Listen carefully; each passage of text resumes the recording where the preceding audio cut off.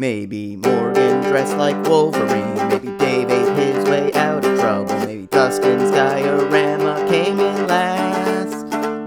Maybe Morgan tunneled out of jail. Maybe Dustin ran for council member. Maybe Dave found himself horribly miscast. Find out what happened. Yes, find out what happened since when last we left our podcast. Welcome to When Last We Left Our Podcast, a bi-weekly storytelling podcast hosted by me, Morgan Pielli. Me, Dave Worth. And me, Dustin Diodato. Each week we tell true life stories inspired by events that happened to us since the last time we recorded this podcast. When last we left our podcast, Morgan considered a nose job. Dave said goodbye to a dog, and Dustin almost didn't feel like crap for a day.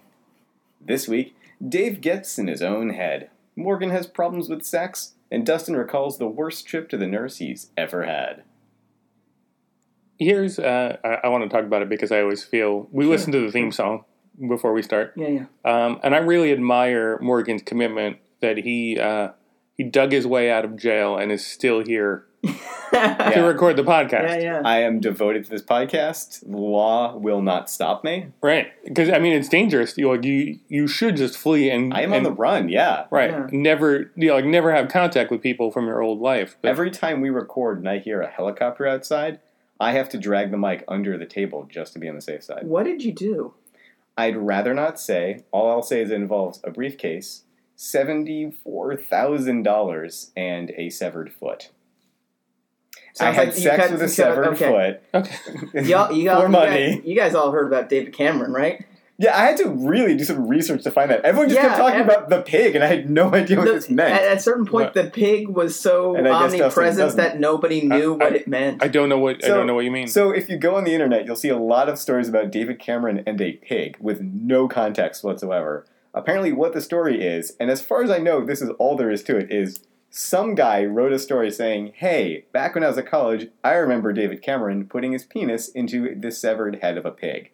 Now, there's no proof of this, there's no photographic evidence, it's just some guy saying a thing in an article. But boy, does the world love the idea that David Cameron fucked a dead pig head. Yeah, I do. Yeah. And now people have been retroactively pulling up any picture of him holding a pig or any quote of him talking about pigs. Apparently he put forth some bill for pig semen at some point. Like everything pig related has just been dredged up. There's one of those mashups where they take a single word from a speech and just run them together and to getting jiggy with it. But it's getting piggy with it. And it's David Cameron just singing a rap song about he's going to fuck a pig's mouth. We should get into our story soon, but I did see an article recently about Ted Nugent, who does not believe that Obama is a Christian. Right. They said, if Obama's a Christian, I am a gay vegetarian pirate. And I was like, I guess you're a gay vegetarian pirate. Yeah, I guess so. I'm glad he's forcing the world to make him relevant in some way. Right. The thing that bothered me about it, I was like, okay, I could see where like you feel as though you are the opposite of gay. Right. I can see where you feel you're the opposite of vegetarian.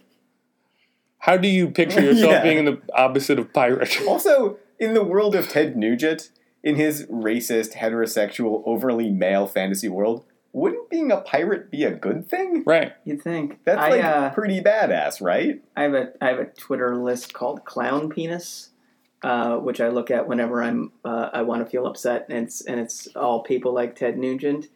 Nuge doesn't tweet very much, but when he does, it's all flurried stream of consciousness fury.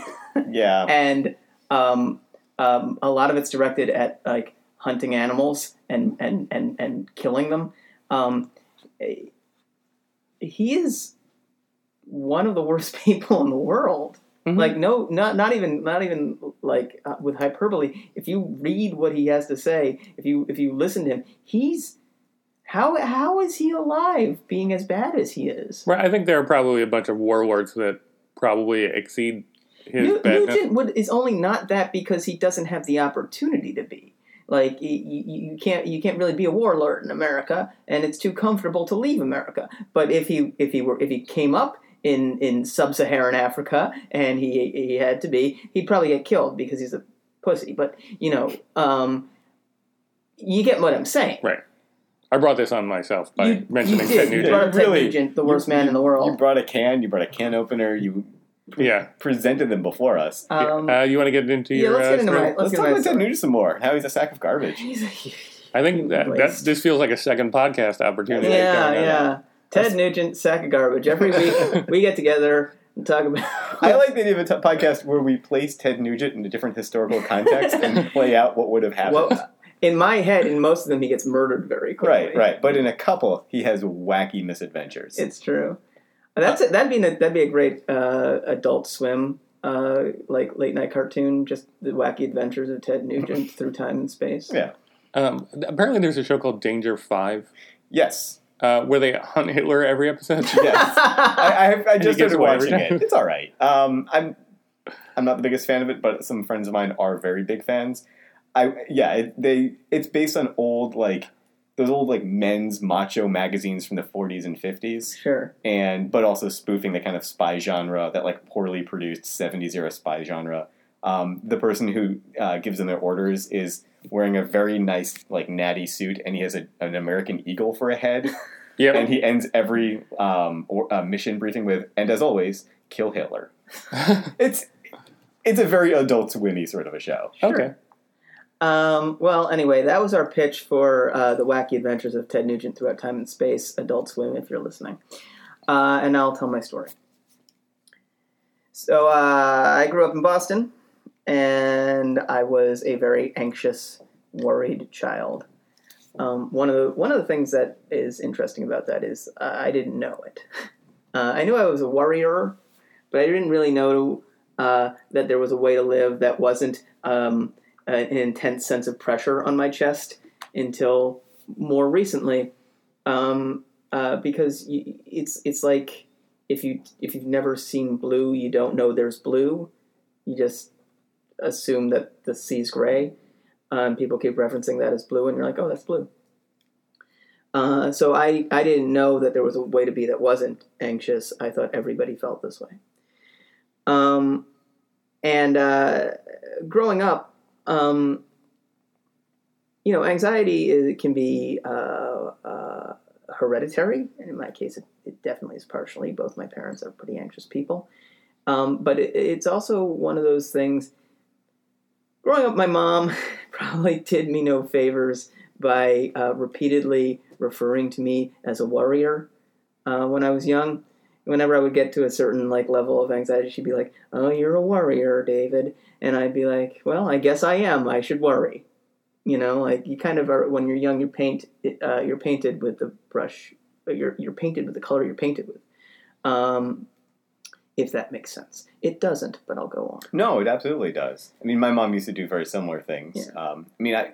I'm sure one of the reasons I went into the arts was she made a big deal about how I was the artist of the family, and that was something that she played up a lot as being a positive thing. Kind of the opposite of what you experienced. But well, no, I mean, my parents also talked about my positive features. Right, but they're helping you build an identity, for better or for worse. Exactly. And my mom would also, in her own anxiety, she would spend a lot of time worrying about myself and my brother and how we were going to be killed by kidnappers or poisoned by our peanut butter or whatever. So, there was a lot of worry and anxiety in the air growing up. And then I left home. So then I moved to New York. And New York is bad for anxiety in a lot of ways. But in its anxiety provocation, kind of good for combating anxiety. And what I mean by that is New York will put you in contact with a lot of anxiety-provoking events, including aggressive people and people who might want to take things from you, and anger and fear. And if you start watching yourself in those situations, you'll notice that you're anxious, and the anxiety did nothing for you. And then if you're lucky in those situations, you'll also realize, I'm still here and I'm okay. And the anxiety did nothing for me. So maybe I should do something about that. I believe it was Kelly Clarkson who said, what doesn't kill you makes you stronger. She was the first. She was the first to ever say that. She coined that expression. Yeah. So, been in New York for about 13 years at this point, and I've lived in Sunnyside, Queens for 10 of those years, and Sunnyside is kind of lovely. It's a lot of tree-lined blocks. Doesn't really feel like it. It still feels like the city, but it doesn't feel like it's the city. It's quiet, neighborhoodish, and relatively small. There's only about 30,000 people in Sunnyside. If you ignore the fact that it's got the Avenue of Death. If you ignore the Avenue of Death. What is the Avenue of Death? Queens Boulevard, which runs right through it. The 7 runs right on top of it. Deadliest road in America. Deadly Really? as crap. It is 8 lanes of basically highway traffic running through the center of Sunnyside. Right. Minus that. Beautiful from that. Beautiful. Minus the nightly scurry I make home, trying to avoid being murdered by a car. So I've lived there for about a decade, and I love it. I work there now. I've worked in Sunnyside for about 2 or 3 years as a professional dog walker, as fans of this podcast are no doubt aware. And I've been combating my own anxiety during that time. I've started to get a handle on it, started to feel like I'm starting to make headway on it after many years of not even realizing it was there and that it was holding me back. But one of the things that makes me extremely anxious is my job. And not necessarily like a lot of the job, parts of the job, but the scheduling part of the job. I don't know why, but I'm made very anxious by the idea that I'm getting late in work. In the rest of life, if I'm a little late to something, not so anxious about it. But for some reason, if I start being late on the day, I know I'm going to be late for the rest of the day, later and later to the rest of the walks. And this cascading element of that starts to make me extremely anxious because I have to live it for the next 6 hours as I get later and later and later until the last walk, which has to start by 5, or the guy will get mad at me. The guy, by the way, is one of the nicest people I've ever met. And being mad at me is, hey, do you think you could come and get the dog a little earlier? It's just, we really said 5 was the latest, and you know. And that's happened once. To be clear, I don't know why this terrifies me, but it does. It makes me so anxious trying to get to 5 when I know I'm already like 20, 30 minutes late. And today I was running late from go. The first walk, something went a little wrong with one of the dogs, and she's fine. But I had to call her owner and be like, hey, is this okay? And the owner couldn't get back to me immediately, so I had to leave a message and stay with the dog because I wasn't going to leave the dog if the dog wasn't okay. So that put me back. I'm about 15 minutes late. And I'm just racing through the day because I had initially scheduled that final walk for 4:45, which meant if I lost any more time, I would be past 5. If I lost any more time, I'd be there at the time I actually did get there, which was 5:05, and nobody gave a fuck. But again, so anxious. Running through my walks, running through the day, getting everything done as efficiently as I can, and actually doing a pretty good job of it, and staying on top of my anxiety, which was great. I'm feeling pretty good about it, but getting so deeply inside that I stopped paying attention to a lot of things. Just get from walk to walk to walk to walk to walk to walk. And I'll remind you that my job is essentially to play with dogs. So, like, losing contact with that is incredibly weird, and it shouldn't be happening. This is how anxiety works, I guess. So I pick up a couple of dogs, and they make me a little nervous because one of them is a little new. It's a dog I haven't walked very much, who has a door that is difficult to open. The key, it's one of those Queens doors where the key just jiggle it a bunch, so I'm worried about falling behind on that. And the other one, when I drop her off, I have to feed her. And sometimes she He eats really slowly. And then I have to crate her, so I can't just leave her with the food, so that's a pain. So if I don't do it right, then I'm more late. Get the dogs. I'm walking them together. They're not fighting. Great. We're walking down the street. And there's some broken glass on the ground. I walk them around it. There's a UPS truck to my left with a broken window, whatever.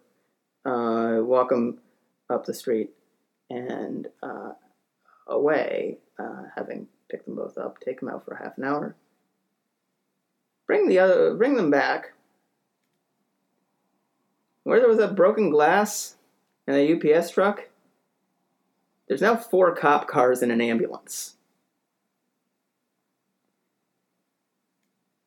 And I'm looking around. There's a guy in back of one of the cop cars. And there's a UPS driver who's having the ambulance, the EMT, is pouring rubbing alcohol on his arm. And look at it. I'm like, what happened? And a couple other UPS truck drivers are coming up the street and like starting to unpack the truck, and take on the other guy's work. So I walk the dogs back, drop one of them off, and as I'm walking her into her building, one of those UPS guys follows me in. So I'm like, hey, everything okay? Because you see the same delivery guys, and you start to be like, hey, we both work in the neighborhood, whatever. We hold doors for each other. That's nice of us. And he goes, yeah, basically, I think what happened was the UPS truck stopped in front of a driveway while he was unloading. The guy who owns the driveway yelled a racial slur at him. Some stuff was exchanged, and then the guy who owns the driveway got out a bat. Whoa. And broke every window in the UPS truck and then ran away. And so the cops had to find him and arrest him. And I was thinking about that. I was like, wow, that's crazy. All right, well, have an uneventful day. Drop the dog off. Thought about that. And I thought about the fact that I walked through the response time on the cops is not bad in Sunnyside. It's pretty good if there's an active assault in progress. I walked through the direct aftermath. There were no cop cars when I first walked by all that broken glass. I was like, oh, gotta get the dogs around that. Dogs, I'm late. I must have missed that by 10 seconds, half minute maybe. And I'm sure there was ample evidence as to what had occurred. I'm sure I just missed it because I'm a fucking idiot and was so in my head about anxious shit that doesn't matter that I very well could have blundered into an actual very dangerous situation. So I'm making progress. But I got some work to do. I think you're being a little hard on yourself because, had you blundered as you put it, into an active crime scene, I think you probably would have been roused from your in-your-head stupor. Whereas I don't think I think any of us in that situation would have glass, well, it's New York. Broken windows, well, it's New York. How long were you inside from the time that you walked through it and then came back? From the time, what happened was I walked around the building one way and missed whatever happened, walked past it after walking the dog out of the building, and then was out and around for like 20, 25 minutes. Okay. Right. Because my impression was that you were really bearing the most important part of the story in that UPS has an amazing response time. And that, like, within 5 minutes, they were, like, on it. We're like, no, we're delivering these fucking packages, and sent, like, a bunch of people there. As it was, I was pretty, like, wow, UPS, go. Like, yeah. I'm shocked by their commitment. I just figured they're like, fuck it, we'll get everything there tomorrow. Yeah, no. One man goes down, everybody else step up. And the guy didn't look terribly badly injured or whatever, but like it. I mean, Still, that's some scary shit. I mean, Well, that's someone it's not running around even- with a baseball bat. it's not even that it's scary from my perspective. It's just like, what did I miss all day? Like, what did I walk through? What have I been missing? You know, both the good and the bad. That's one of those things that's always on my mind, especially in New York, but anywhere, is like, how many close calls have I had in my life and not known? How many scary situations have I walked through completely oblivious because either I was in my own head or I don't know to see, the certain signs. Yeah, I don't have an answer other than, like, that's what living is, I guess. There's nothing more to it than everyone is leading their own little crisscrossing paths, and you just never know. Yeah. Anyway, that's what happened to me literally today. Well, I'm glad you're not dead. Yeah, I'm glad your windows weren't broken. Morgan, you want to Yeah, hit us up? sure, I'll hit you guys up with some story action, with the baseball bat of my story, the windows of your open hearts. Considering you said your story is about sex. It is I about think, sex. I think your analogy of the baseball bat. Yeah. And some broken glass. Yeah. Really rough, guys. No, so I'm not an actor, but I'm a performer. I do storytelling, and every now and then I've been known to do comedy things. But recently I've been getting more and more acting stuff coming my way through no fault of my own. It's just how things have worked out. So last week, for example, like I go to auditions for voiceover stuff a lot. And I don't consider that acting because they specifically don't want actors. They want people who have no acting experience who just sound natural. But I got an audition for an on-camera part where it's still technically voiceover because I would be inside of a rubber alien costume. I don't know if you remember those Quiznos ads with those two improv people where they're in a car and they're being sarcastic back and forth. The ad was for some internet company, and they wanted something that felt like that, but with two aliens being sarcastic and a flying saucer. So I went in, and it was I've never had a screen test before, so I'm guessing that's what this was, where like they led me and another guy into a room, and they had like the script written on a whiteboard, and they took pictures of our faces. And then they had us each read the different parts, and they took pictures of us doing that, and then we left.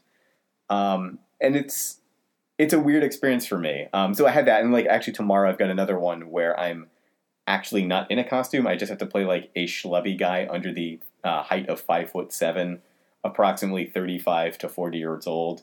I have to go in wearing like work clothes and look schlubby, which is also weird for me that I have to go in with like a costume and play a part because I don't have this experience. And it makes me think back to when I was an undergrad and I took the one acting class I ever took. I felt really uncomfortable doing it because I'm not having someone talk to me with fake emotions in my directions. It like fucks with my head a bit. I remember I took we had this one class exercise where it was me and this other woman, and the scene was that I was in a laundromat and she was flirting with me. And I knew she had no interest with me, but she was a good enough actress that the flirting felt really real, and made me feel really, really weird and uncomfortable. So last weekend, a storyteller friend of mine named Athlete Painting, I hope I'm pronouncing that right, Payntting, she's putting together a one-woman show. And the show is called Phone Bone. It's going to be at the Tank next month. And it's about her experience many years ago as a phone sex operator. And so she wanted her friends, other storytellers, to meet up at her place where she would record us all being like the creepy guys on the other end of a phone sex call. The way this worked was there's basically two types of client scenarios that we were playing. One's called the 2-pump chump, and then the other one is the party line. The party line's very, very straightforward. It's a whole bunch of guys call into one number, and there's one woman there. And it's the operator who works for the company, but she's pretending to just be another person in the room.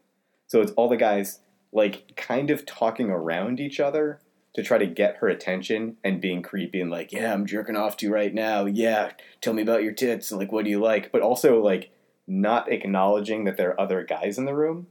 Because otherwise it might, I guess, seem gay in that sort of macho heterosexual mindset of someone who would call in a phone sex line. And that's a real thing? That's a real thing. That's the party line.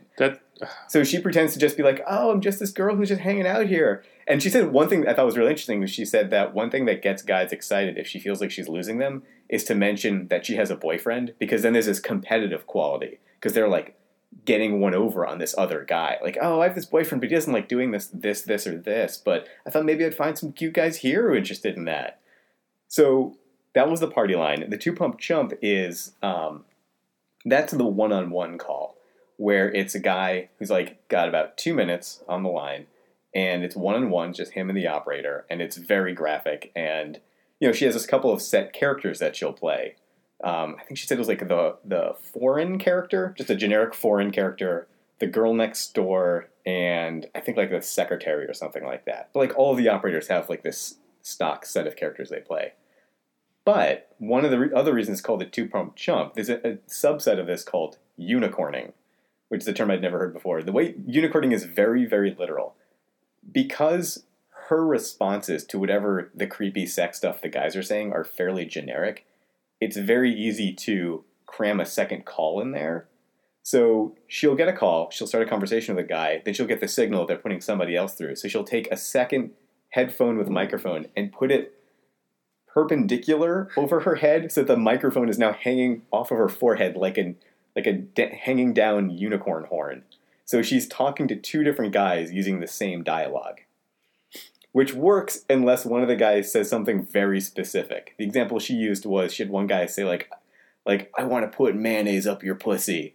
Do you want me to put mayonnaise up your pussy? Say you want mayonnaise up your pussy. And she had to like figure out a way around that sort of without letting the other guy know that she's talking to another person. Like, yeah, put it in me, sort of a thing. You're going to ask a question, Dave? No. No? Okay. No, I saw your hand go up, but... No, it was more just, wow, that's an intensely specific thing to want. Yeah, it is. That was an actual example? That was an example she gave, yeah. So she had us basically take part in these 2 different things. She's recording the dialogue, and the way it was going to work is that we would all say the creepy stuff, and she would mouth the responses without actually speaking it onto the mic, because she's going to be playing this live for her one-woman show, and then she'll say her responses, in front of the audience. So doing the party line was easy and fairly fun. It was me and 2 other guys, Drew, and I think Will was the other gentleman. And because we're all in the room together, it had much more of an improv-y feel to it, where we're all kind of playing off each other. And, like, it's weird to be making, like, sex sounds in front of other people, but it just started to get more and more surreal, and we started to just, like, have fun with the characters wanting weird shit. That just became kind of that funny sort of, like, really gross improv game. Now, I should say that the way this was being recorded, I didn't know what to expect when she said we're all going to, meet up and we're going to record stuff, because her boyfriend is an audio guy. But her setup was literally just this one handheld recording device. And the only room we could record in was her bedroom, because it had the air conditioning for when between takes, and also because we could close the door to get, to close out any surrounding sound. And her apartment's, it's a nice apartment, but it's kind of small. So with all of us in there, that was fine, but when it was just me and her, there was this intimacy that we couldn't avoid. And it was really weird for me. I had to sit really, really close to her. Our heads were, really close because we had to be over the microphone. And she's just wearing a tank top. And it's really, really hot in there. And making sex sounds for about 10, 15 minutes, I got really lightheaded. I was just dripping sweat. And, it's hard to explain, but like anything, if you start doing certain motions, your body starts to go, oh, this is the thing we're doing now. So, even though she's a very nice person, but she's not someone that I'm particularly attracted to. I don't know her very well. But being in this very close proximity to her and making these sounds and these motions and having her respond, even though it was mute, I could see what her responses were. I found myself getting a little turned on. And that was a really weird, uncomfortable experience. And because it's, I'm single right now. I've been single for about a year. I'm at a point right now where, a stiff breeze turns me on. And I'm not actively pursuing anyone because I'm not really interested in anything short term. But biologically, my body is come on, Morgan. Come on. What are you doing? So to be put in that sort of situation with just this one other person and is specifically sex-oriented, it was very, very strange. And while I had a really good time, and I'm glad I did it, it was a lot of fun, and it's a fun story, it also just made me realize, like, yeah, I'm not really comfortable being an actor, I don't think. Like, that sort of facade and putting on a persona like that, it really makes me uncomfortable. And I'll punctuate that by jamming my microphone with my arm again. I went to the same school as you for acting. I'm trying to think if we were in... We weren't in this class. We were in dance class together. Because remember, they had that thing where you had to take half a semester of dance in order to take drama. Yeah. And so we were in the same... I met you in that dance class. And then I think there was someone you knew in the drama class. But yeah, I mean, I can't really tell... I can't even remember the professor's name. I know he had to leave halfway through because he got cast in an episode of Law & Order back when there was only one Law & Order. And he had red hair. And I remember... sucking at that class. I was so nervous that I had to do my monologue with my eyes closed, and like I was still speeding through it, and I think I got a C. I was really like, I knew I wanted to perform in some capacity, but acting was not it, apparently. At least, certainly not then. Even now, I just feel weird about that. I mean, not all acting has to be sex related, but I can appreciate. I don't follow. There's others. I mean, because when we were playing aliens in that rubber costume, we were also fondling each other. But it was alien sex, so it was far removed. Actually, no, what they had us do was, when they were filming us, they had us just like pretend to do alien spaceship controls. Huh. So, yeah. I don't think I'm getting it. I think I would have heard by now if they'd cast me in that, which is a shame. I was actually looking forward to being in a rubber alien costume. That would have been fun. I don't know why you needed... whatever. What? Why the person in the costume needed to be the same person that was the voice. It really doesn't make any sense. I think... They gotta hire more people. My bet is that they hadn't decided how they wanted to do it yet, so they were just covering all their bases. Now, I don't know why I just got cast, or I got the audition for the schlubby business guy, because I don't do on-camera stuff. The alien one I can sort of see. This one, I'll go to it, and I'll wear my most... You have an agent? I'm doing it through an agency, yeah, but I mean, it's been just voiceover for the agency for forever. I don't know why suddenly they got me this thing, but I'll try it. I mean, it's for somebody 5'7" or less. Yeah, exactly. Specifically late 30s, early 40s. Early 40s. Who looks like he works at an office. Who looks like he works. Like, it's pretty much on point. mean, the funny thing about this is I regularly get casting. Why are there so many dogs suddenly barking? They heard your story, Dave. Right. Yeah, couldn't they have done it earlier? Right?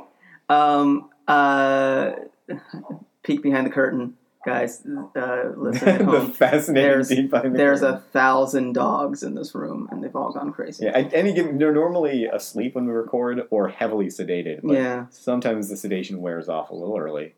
But no, I regularly get casting notices through the theater I perform at, but they come through one very busy woman who does not have the time to pare down the 1,000-person list who would actually be on these casting notices. So I get a lot of stuff for 65-year-old woman and 13-year-old Indian man, like, where I'm like, you got a pretty good range, so I would just try going in. I probably should just start sending my pictures to those. Yeah, you kind of go like Martin Short and just wear like a very thick costume with some face appliances and a funny voice. Funny voice is all you need. The Martin Short story. I guess it's my turn? Yeah. It is your turn, Dustin. Okay. This story, admittedly, is more of an inspired by this week than a particularly happened this week. This week I was sick and kind of hibernating to a degree so that I could be healthy because I had a lot of stuff coming up. And it got me thinking back to a time where, like, I want to say that I was sick, but that would be a lie. So let me start from the beginning. When I was around like 5 years old, I lived with my mom in an apartment. The truth of the matter was I only lived there for about 6 months, but I didn't know that because memories start around that time, so I thought I always lived there. So she would put me in a preschool. It was like a preschool kindergarten kind of thing, but it was in the middle of Westchester, but it had the characteristic of like a Little House on the Prairie type thing, where it was a school, but it only had one room. So, like, all of the different ages stayed in that one room. Or you could go outside and play, in the playground area. So I went there when I was 4, and I again went there when I was 5. And when you're 4, you're required to kind of take a nap during the day. There was a specific period of time when you napped. And when you are 5, you are not. You're not even really encouraged to take a nap, but you just have to sit there in silence while the 4-year-olds sleep. So for an hour, and you can't do anything? No. So for an hour every day, you just awkwardly sat at a table, watching kids sleep in silence. They didn't give you a book or? No, you just sat there. It was a very bizarre situation. It was, and they got grilled cheese sandwiches for lunch every day, and it was a weird school. And I would always be stuck there late, because my mom wouldn't come pick me up, and they would have Sesame Street. They had one episode of Sesame Street on a VHS tape, and they would just play it over and over again while you waited for your loved one to come get you. And I was traditionally the last person there, so I saw that fucking episode of Sesame Street so many goddamn times. I hate that show to this day. I'm one of the only people in the world that hates Sesame Street, but fuck that show. Well, that would do it. Yeah, it totally did. So one day, I tell you all this negative stuff about the preschool because one day I had enough. And I was sick of being there. And I had this idea that anytime that I was sick, I would go to the nurse and they would call my mom and I would get to go home. What if I pretend that I'm sick, but I'm not really sick? So I'm going to do that. And I decide I'm going to tell them that I don't feel well, and I'm going to go, I'm going to go to the nurse. So I do that, and the nurse takes my temperature. She's like, "Oh yeah, you have 102," and I was like, "What?" She's like, "You have 102," and I was like, "But I was lying." And I didn't want to tell her that I was lying, so I was like, "Okay, well, we're in this now." Yeah, I guess call my mom. And she called my mom, and my mom came to get me, and we didn't go home. We went to my grandmother's house, and she said, "Hey, we live here now, so I'm going to get all your stuff, but we live here now, so we're going to enroll you in the school here." And then we never went back. I just lived there then. And there's not really a ton to the story other than that happened all in one day. She never made any. Did you ever find out why? Well, yes, I did. Yeah, I eventually I found out what happened. It was highly coincidental that I happened to fake sickness and actually be sick, and she happened to pick me up, and we happened to go to my grandmother's house, and we moved there from that point on. The reason was a month prior, her boyfriend, who was living with us, got arrested for breaking and entering, similar to the way she also got arrested for breaking and entering at that exact time. And basically, she got probation, and part of it was that she could no longer afford to stay in that apartment, so we had to leave. So it was a very abrupt, it was the end of the month, and we were moving out of the apartment because we could. But I discovered that 15 years later. Like, Wow. Did you ask her at the time what was going on and she just didn't say, or? no, I don't think it occurred to me to ask her what was going on at the time. I was just like, oh, this happened now. This is the new thing now. Yeah. And the weirdest thing that I discovered, like, also 15 years later, was that, because when we got there, I was like, oh, this place is cool. It's got a backyard, and it's got all these fun things. Like, this is so exciting. Like, it's a new place. And I spoke to my dad about it, and he's like, how did you not recognize that? And I was like, what do you mean, how did I not recognize it? It's like, because you lived there up until 6 months prior to that. You only lived with your mom for 6 months.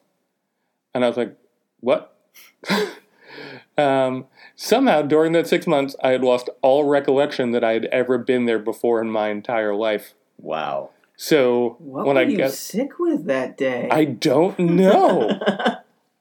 but like, it was a very weird day. That's why I feel like I need to tell people about it, because it's the weirdest goddamn day ever. So don't fake being sick, because you never know, like, when everything's going to be weird. Yeah. And you're going to move and leave and fucking weird. So you were definitely sick this week, huh? No, actually, I was definitely sick this week. This isn't like a thing.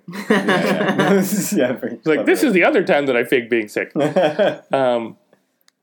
Yeah, so that's my whole story. There's not a ton to it, because I feel like... Don't sell yourself short. That's the craziest, Yeah. weirdest thing, especially to happen to, like, a kid that age. Right. But I totally understand not questioning it, because at a certain age, just like, well, this is what the adults are doing, and I've never had free will before. Yeah. All of my decisions are made for me. I guess this is the new thing now. In the same way, I didn't find out that horrible feeling that was there all the time for me didn't need to be until like I was way later in life. I just thought that was the background radiation of the universe. Yeah. Well, no, how I assumed that parents didn't kiss or spend any time together. Right. That was, that's what parents are. No, that's just my parents' dysfunctional marriage. I gotten the impression when I moved to, because when I moved to the new school, they had multiple rooms.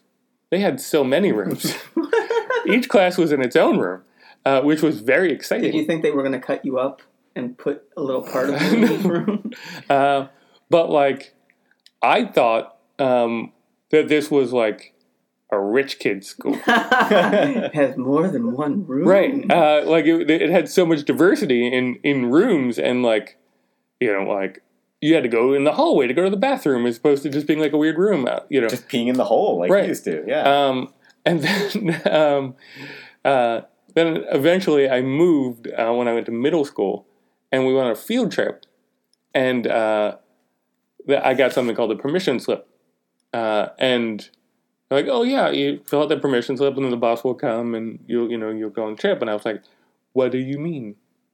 And I realized, looking back on it, that we never had permission slips in elementary school, although we went on field trips, because we couldn't afford to rent buses.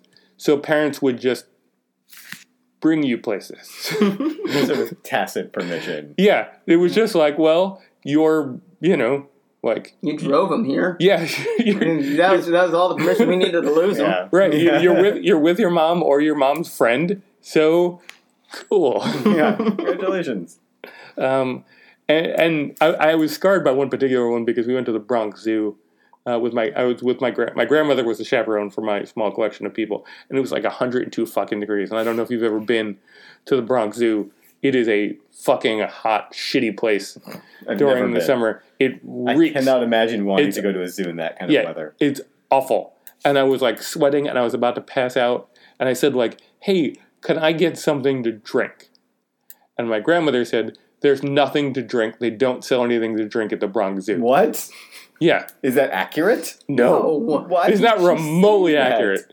So she's like, just make it to the monorail and you'll be fine. And I puked all over the place because I was like hit with heat stroke. And then eventually she found like a warm grape juice drink to give me. Worse. Right. I agree. So I'm with you on all of this.